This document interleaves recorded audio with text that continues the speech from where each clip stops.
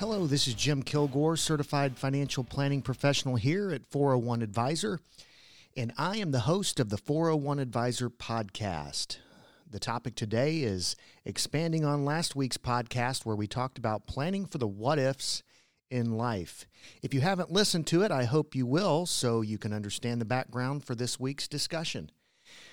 The views expressed on this podcast are those of the show host and should not be construed as investment, legal, or tax advice. The information used is believed to be from reliable sources. This is not an offer to buy or sell or participate in any investment strategy. Investing in securities products, including variable insurance, involves risk, including loss of principal. Past performance is no guarantee of future results. I am a financial advisor with 401 Advisor and a registered representative of Syros Financial Services, member FINRA SIPC. Syros and 401 Advisor are not affiliated.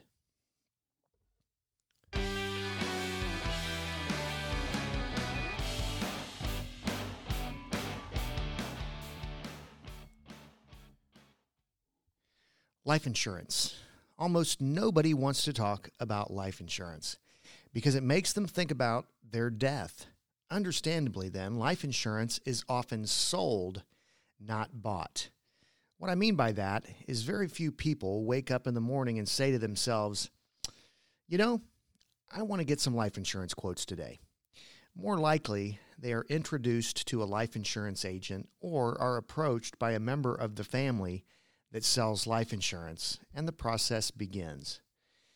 There are many names for life insurance policies, but really only two kinds. The two kinds are term and permanent.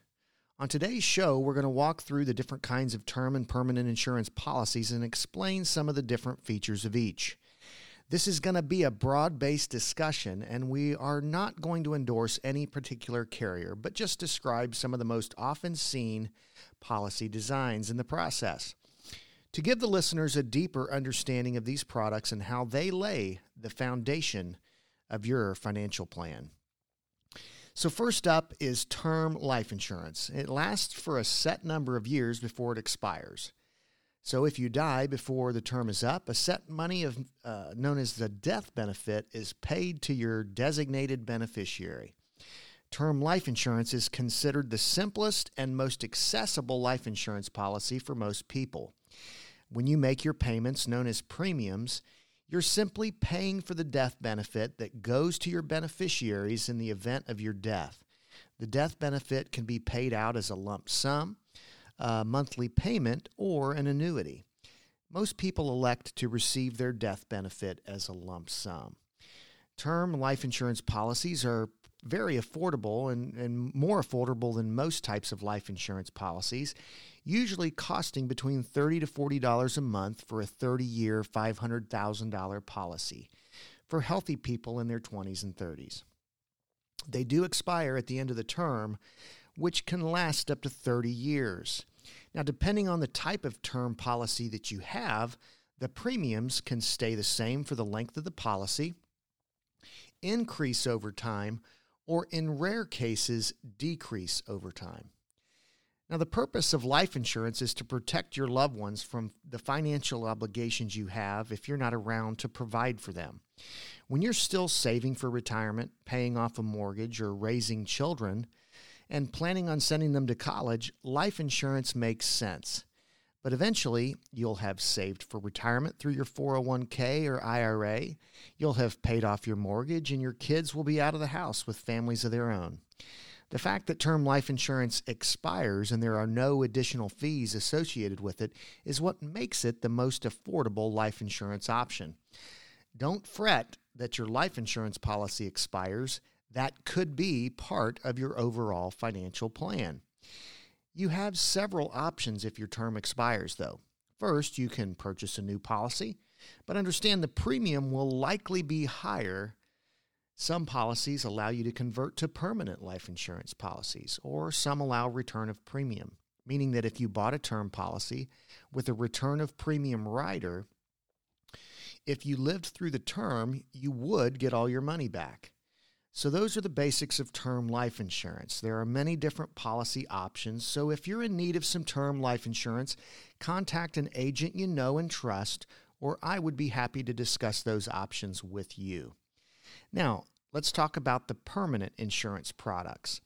Whole life insurance, on the other hand, is considered a permanent life insurance policy because it does not expire. It has a death benefit, but also has some cash value built in, which is a tax-deferred savings account that's included in the policy. The cash value accrues at a predetermined fixed rate. Each month, a certain portion of your premium that you pay will go into the cash value of the policy, which offers a guaranteed rate of return. The exact amount that goes into savings is determined by your individual policy, and the policy's cash value grows over time. Due to the fees and the extra features, a whole life insurance policy can cost 5 to 15 times as much as a term life policy for the same death benefit amount.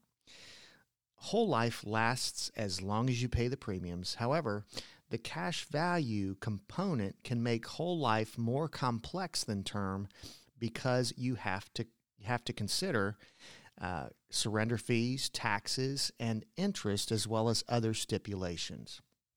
Still, it may be worth it if you need the cash value to cover things like endowments or estate taxes, which might benefit from the options that a whole life policy provides. Now, another type of permanent insurance product is a universal life insurance policy. It also has a cash value, just like a traditional whole life insurance policy.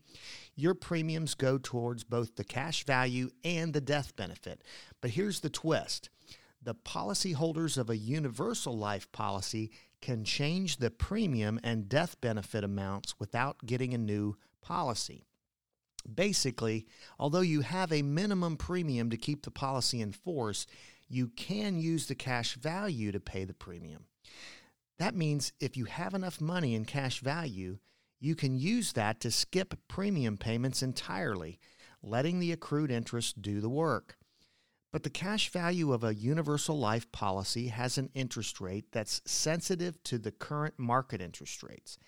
So, if the interest rate being credited to your policy decreases to the minimum rate, your premium would have to increase to offset the reduced cash value. This flexibility makes universal life insurance attractive to some people, but it's also confusing.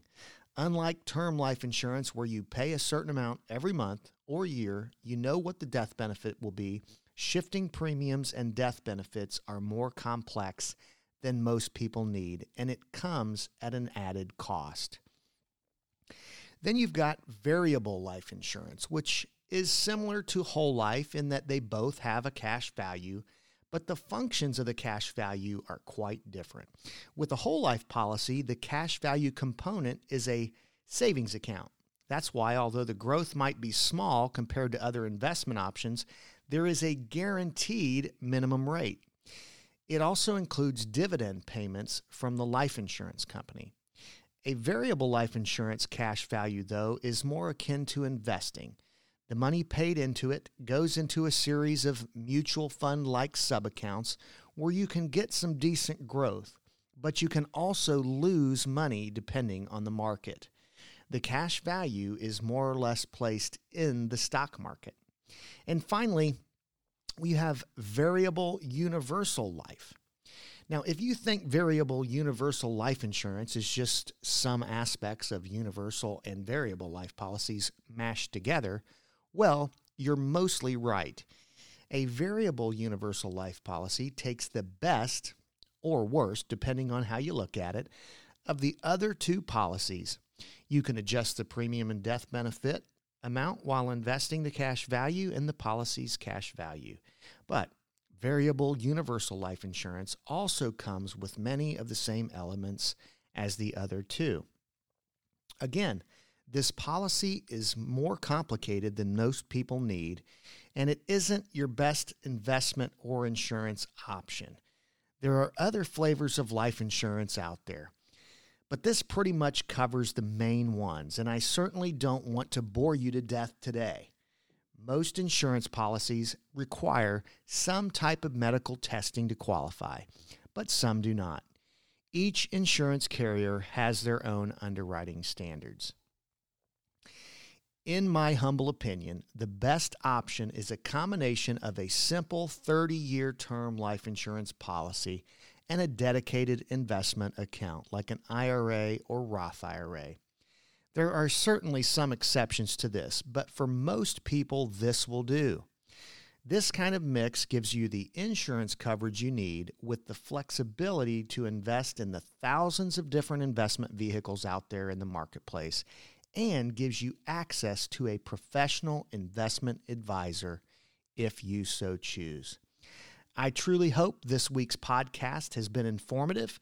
If you'd like to learn more about the steps you need to take to protect your family with life insurance, reach out to me and let's get together for a meeting. As always, thanks for listening, and I hope to hear from you soon. Please send your comments or questions to Jim@401advisor, and I will be happy to answer them on a future podcast.